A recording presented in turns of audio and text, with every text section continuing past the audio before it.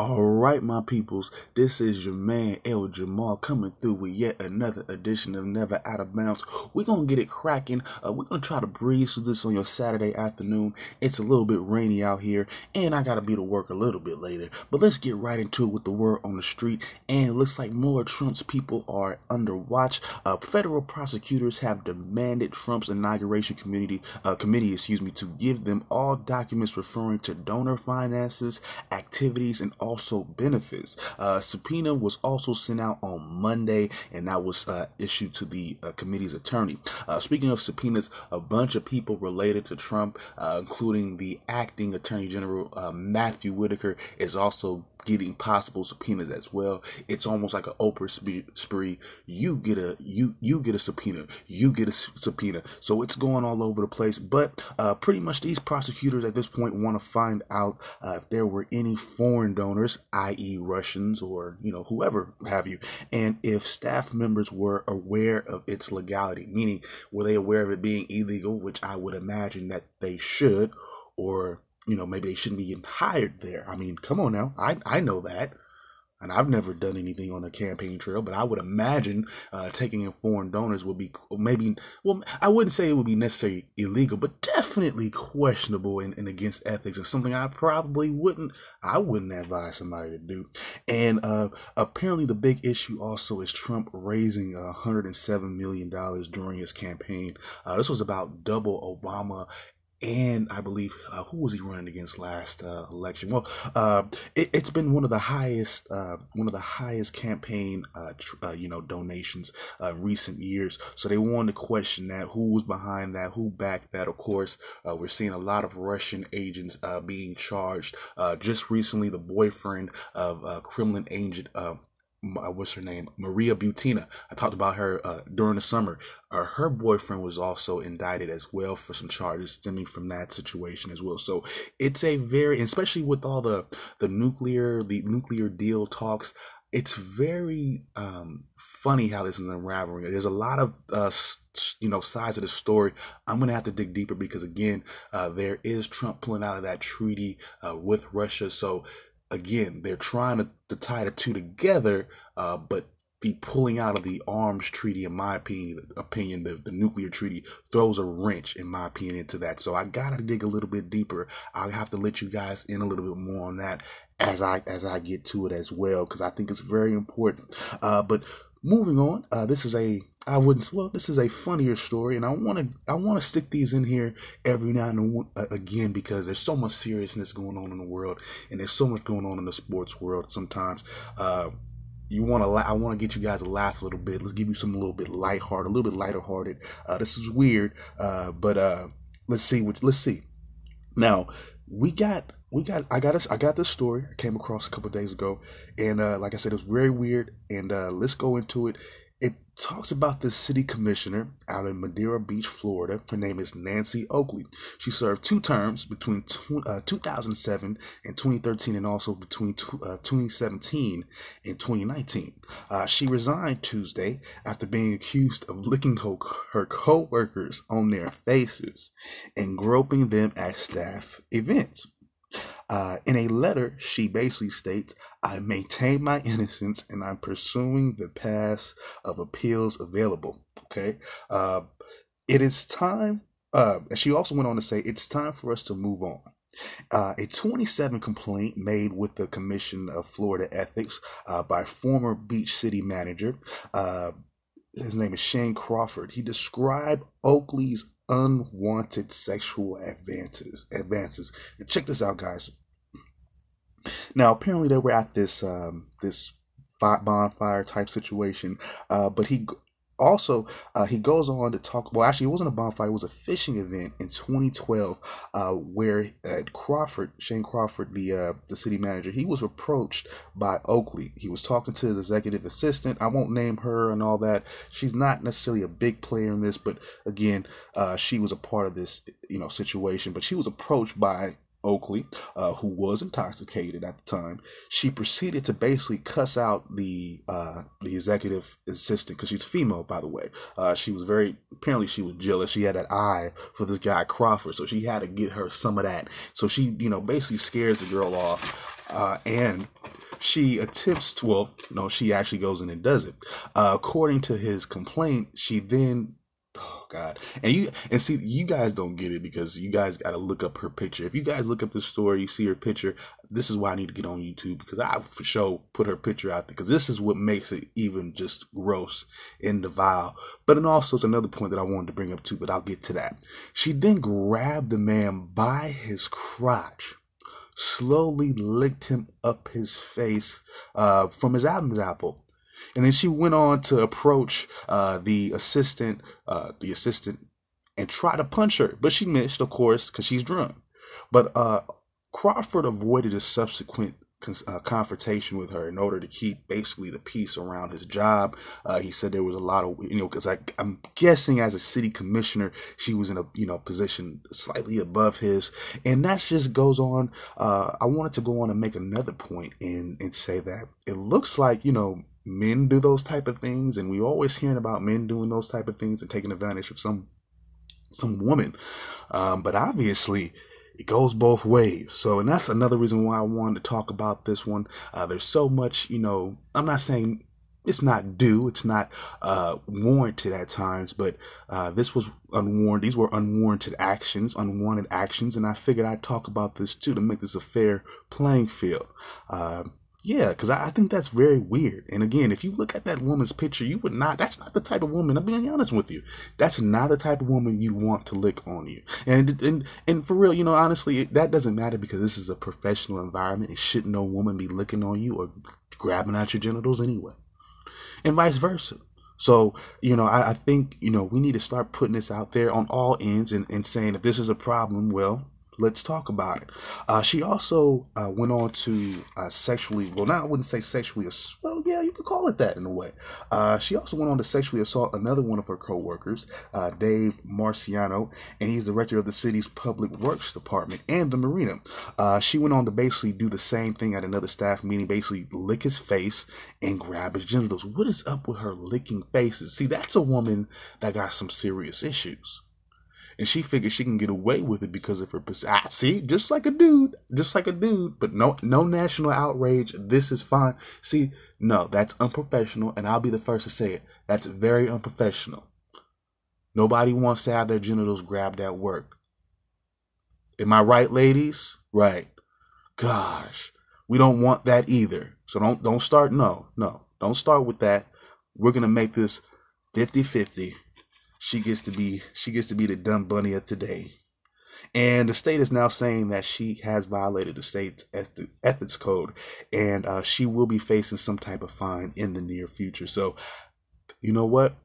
That's one silver line. I think she should be fined the maximum the state should allow. That's unprofessional because, especially being her position, she's a city commissioner. That's very distasteful, and I think she should be fined the maximum amount in the state for those type of ethics violations. But for now, I'm gonna move on, and we're gonna get into some NBA talks. We're gonna talk about these trade rumors and all that, at least for the Pelicans. I'm also gonna talk about some trade action that actually went down, specifically on the deadline. So we're gonna be talking about that as well, and then I'm gonna wrap everything up today. I recently saw Aquaman a couple days ago, so I'm also gonna talk a little bit about that as well, give you guys a little bit of a review on that, and I'll wrap things up with that. All right, y'all, I will be right back. All right, y'all, I am back. Like I said, I was gonna get into some trade talks going down in the NBA. Let's get through the more notable trades that actually went down on or near the deadline. Starting with the Cavs and the Blazers. I thought this was interesting, at least because my team was involved. But the Cavs, they ended up getting Nick Stauskas from the Blazers, but eventually would trade him to Houston. They also got Wade Baldwin and a 2021 second round pick, as well as a 2023 second round pick. As for the Blazers, they went ahead and got Rodney Hood. I thought that was very interesting because Rodney Hood actually did pretty well when he wasn't surrounded by LeBron James for whatever reason. In his years in Utah, he averaged about 18 points a game. And I even believe now, even with the Cavaliers, struggling right now, he has a decent average in terms of points he averages. So definitely a solid option coming off the bench. We definitely have some shooters out there right now. I definitely would have liked to see a wingman come in, like maybe not necessarily. Well, he's a wing as well, but I was thinking more along the lines of a small forward. But I could work with that. But moving on, the Lakers and Pistons got down to some business. The Lakers ended up getting Reggie Bullock, which I thought was very interesting, especially because of what the Pistons were able to get, or what they were able to get him for. They ended up getting the Pistons ended up getting Svi Mykhailiuk. I think he's a center, and they also got a second round pick as well. So it looks like the Lakers got a decent shooting guard at value, and I don't know what the Pistons are doing. I don't even know why they're giving up their pieces right now. I guess they figure they're not going to be competing anytime soon. The Lakers got a solid rotational shooting guard. They could possibly put him in the starting mix, depending on what they want to do. But moving on, we're gonna go to the Sixers and the Clippers. This was a pretty big trade as well. The Sixers ended up getting small forward, Tobias Harris, and they also got Boba Marjanovic. Clippers ended up getting Landry Shamet and also small forward Wilson Chandler. They also got center Mike Muscala, who they ended up trading to the Lakers, if I'm not mistaken. They got a 2020 first round pick as well as a 2021 first round pick. So the Clippers got some draft picks. They got some bodies they could possibly move in the offseason in terms of money. They can add some extra cap room with some aspiring contracts. I believe Wilson Chandler is on one, probably Shamet as well. In terms of what the Sixers were able to do, they got another starting small forward. I think they did a good job here. Tobias Harris is averaging about 18 points, maybe even 20 points a game. He's pretty solid this year. He was pretty solid with the Clippers. The Clippers at one point had the best record in the West, but definitely a part of that, and he'll definitely look to help out the Sixers. We got next up. We got the Bucks. We got the Bucks making a deal with the Pistons. So the Pistons really working it out with their divisional rivals. I don't see, I guess, if you want to help out the divisional rival. But anyways, the Pistons ended up getting center Thon Maker, which, in what I hear through the rumor mill, means that Andre Drummond's days there are pretty much done, and that's a little bit disappointing because I actually prefer Andre Drummond. He's one of my favorite low post scorers in the game right now. Thon Maker really hasn't shown anything for me, especially to trade him for Andre Drummond, who you know who can get you a double every night, just about. That's just one of those. I guess the Pistons really want to rebuild, and for the Bucks, they ended up getting shooting guard Stanley Johnson, who they ended up trading to New Orleans anyways in order to acquire the skills of Nikola Mirotic. So a lot of moves from the Bucks. I like the Mirotic pickup. He's definitely a versatile scorer. He can defend somewhat as well, and definitely they're gonna need scoring because they're battling for the Eastern Conference right now with the Raptors. So I think that was a good pickup for them. And the Kings and the Mavs, they also do business as well. The Kings end up picking up small forward Harrison Barnes, formerly of Warriors fame. The Mavs, in my opinion, look to have been fleeced. They end up getting the services of OG Zach Randolph and then Justin Jackson. Journeyman is the best I can say for him. Hasn't really shown too much. I think the Kings get a reliable starter to go along with an emerging De'Aaron Fox, also emerging Buddy Hield. They just have a good team that's building. They're budding right now. They're battling between in the playoffs and not in the playoffs at this very moment, but they look to play. Well, they've been playing a lot better basketball than they've ever played. They also got Willie Cauley-Stein out there too, so they're looking to improve at some point. It might not happen, of course, this year, but by next year they're looking to really go some places. So I think it's good. For the Magic, they also did some work as well. This time with the Sixers, they ended up getting point guard Markelle Fultz. We already know about his drama and his messed up shoulder. And just his shooting percentage is going down and not really living up to the hype in which he was drafted under. As for the Sixers, they end up getting Jonathan Simmons, and they also get a 2020 first round pick and also a future second round pick. Moving on, we're going to talk a little bit about some Anthony Davis here. Now, of course, the Lakers, they put out numerous offers. Now, one of their latest the last offer included Lonzo Ball, Brandon Ingram, Kyle Kuzma, Josh Hart, and Ivan Zubac, and 2 first-rounders for AD Anthony Davis. The Pelicans were not having that. The Pelicans really want 4 first-round picks.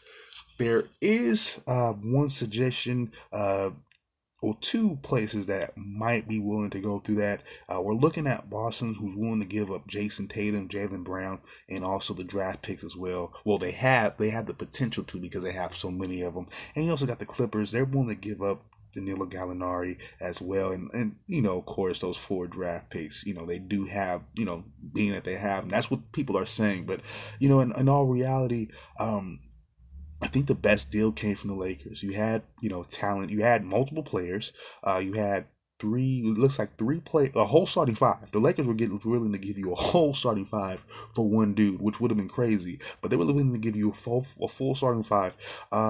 In terms of what Boston had, of course, they had the draft picks.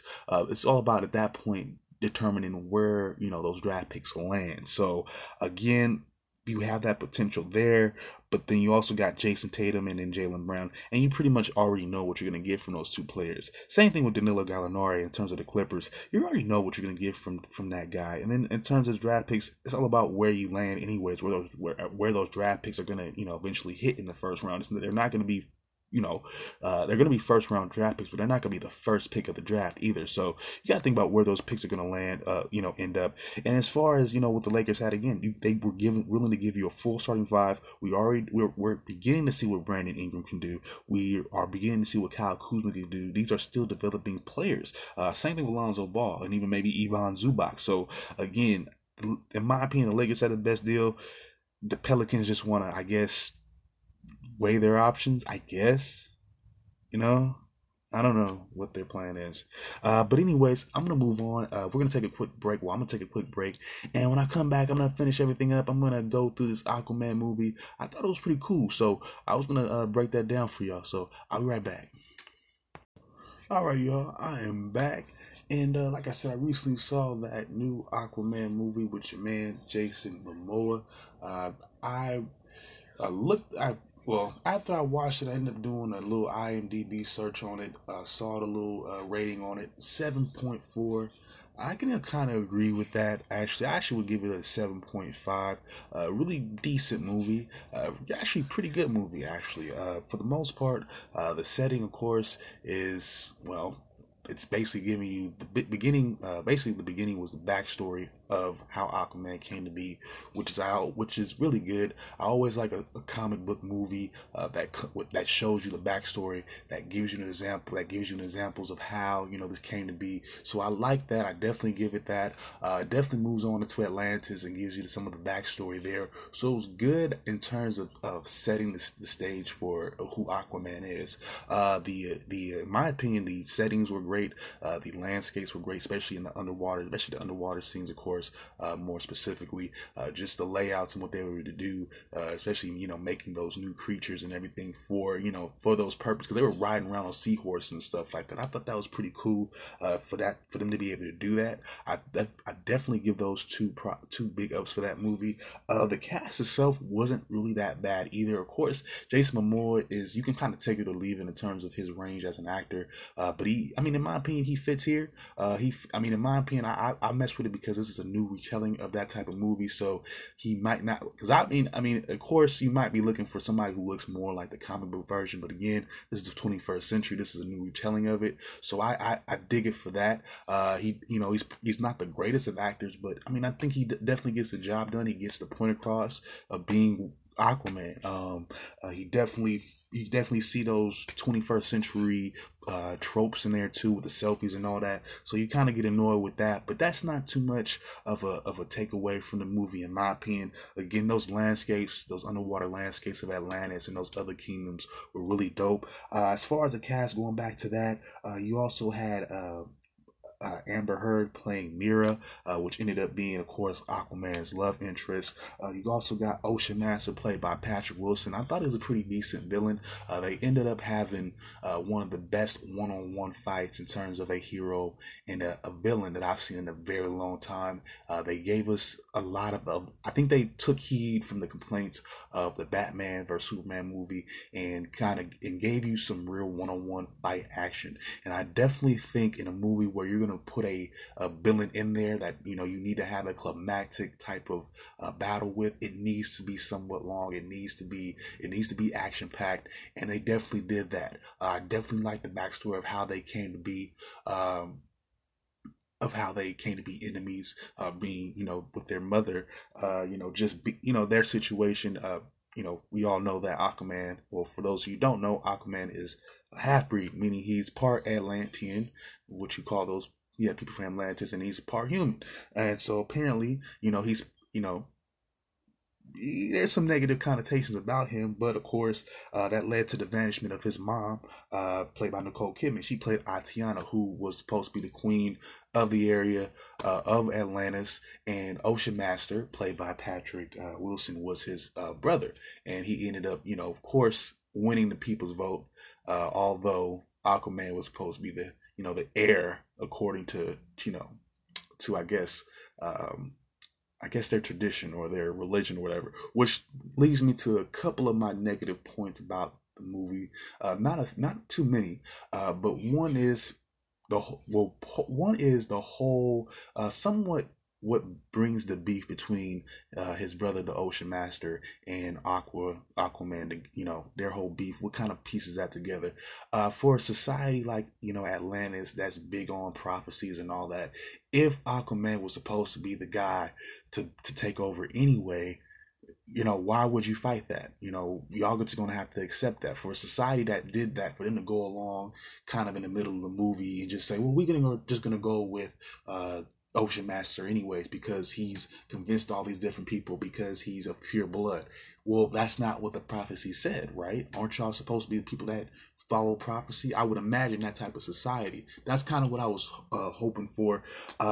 It would be more of a dynamic, and even him having to force his way. I would have rather see him force his way with some type of violence and really do it instead of that last little bit where he kind of executes one of the kings in front of his daughters and then kind of takes over like that. I think eventually he should have, because I mean, come on, again, the prophecy says that Aquaman is supposed to be the leader of all the underwater peoples, and and this is giving some of the movie away now. But again, if that's what the prophecy says, I'm pretty much banking on those people being that type of society. I was expecting them to follow that more, and maybe have that beat be more of him, actually taking things over and actually fighting with people already, and having to see Aquaman come in and have to clear that up.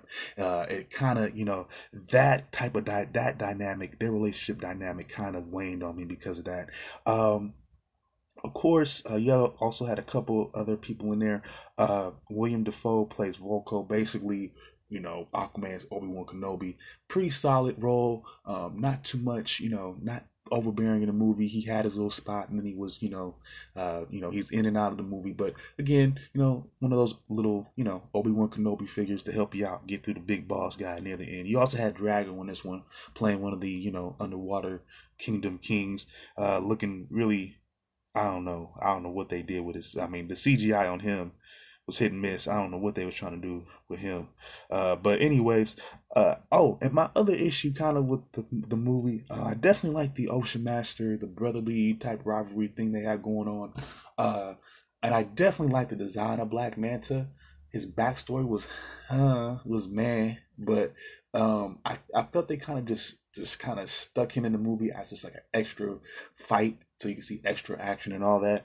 I think, hopeful, I'm pretty sure they're going to put more of him in the second movie, and make more of the second movie centered around him. And I figured if they were going to do that, they probably should have just left him out of this first one, let the sibling rivalry get out the way, and then kind of, and he could have been like in my opinion, like an auxiliary character, just kind of in and out in the mix. But to give him his own fight scene, and that fight was kind of anticlimactic because you kind of knew where it was going to go anyways. So just the way it ended, to me, I would have rather seen him show up in the second movie full fledged, ready to go as Black Manta, as opposed to rushing it to give Aquaman two villains in one movie to fight. I could have been okay with just the Ocean Master and just the drama. That, again, if they would have went in more on the drama between him and the Ocean Master, that being his brother, that could have been you could have had so much more going on with that, and you probably wouldn't have needed a second villain, is what I'm saying here. But other than that, I thought the movie was cool. Patrick Wilson reminds me of a high school JV football coach. I just needed to put that out there and get that off my chest. Other than that, I liked him as the villain. Uh, they pretty much, like I said, that fight scene was pretty good. That one-on-one fight scene was really good. Actually, one of the best I've seen in a while. You don't really see too much of an intense one-on-one battle anymore. It's always some conglomerate between, two factions, just like on some Marvel stuff. And this is one of the reasons why I've always preferred DC to Marvel. And again, even on a comic book level, I preferred the graphic novel as opposed to just the comic book. DC has always been a haven for me, and just in my opinion, it does graphic novels well, and their movies tend to read or tend to watch like a graphic novel, and I like that. They're always edgier. They're not necessarily funny and meant for even and I think the only difference with that would be probably Batman Forever and Batman and Robin. With the exception of those two, every DC movie seems to have that dark, gritty edge to it. Seem to have some realism to it. They like to bring it to the modern era and still give it some type of edge. And Aquaman hits on that. I definitely liked it. Of course, there were a couple of issues. Like again, I think they rushed Black Manta in there. But again, they're dynamic. The beat between the brother could have also been expanded on, in my opinion, a little bit too. But again, it hit on all marks, in my opinion. I give it a good 7.5 out of 10. And this is why I prefer, in my opinion, I've always been the type to prefer just the Marvel movie, the DC movie. The DC movies over Marvel. Just more realism to me, a little bit more mature. It's a little bit more, the humor is a little bit more highbrow. Of course, they can hit you with some low blows a little bit, but that's not the point. They get backstories across, in my opinion, really well in DC movies. I understand where Aquaman is from. I see it in my head. I think in my opinion, the only good Marvel movie to really encompass that is Black Panther, and I'll give you Thor Ragnarok.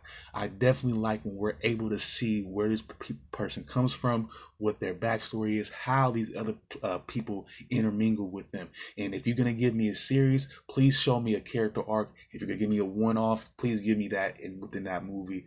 This movie, it gives you a little bit of that. Of course, you saw Aquaman a little bit in the Justice League movie, which I did like as well. But again, you saw a little bit more here. See some more character arc. Again, I want to see some more with Jason Momoa, see what he can bring, because he is a little bit dry to me, and I will give you that. So, decent movie, 7.5 out of 10. I would say check it out if you want to.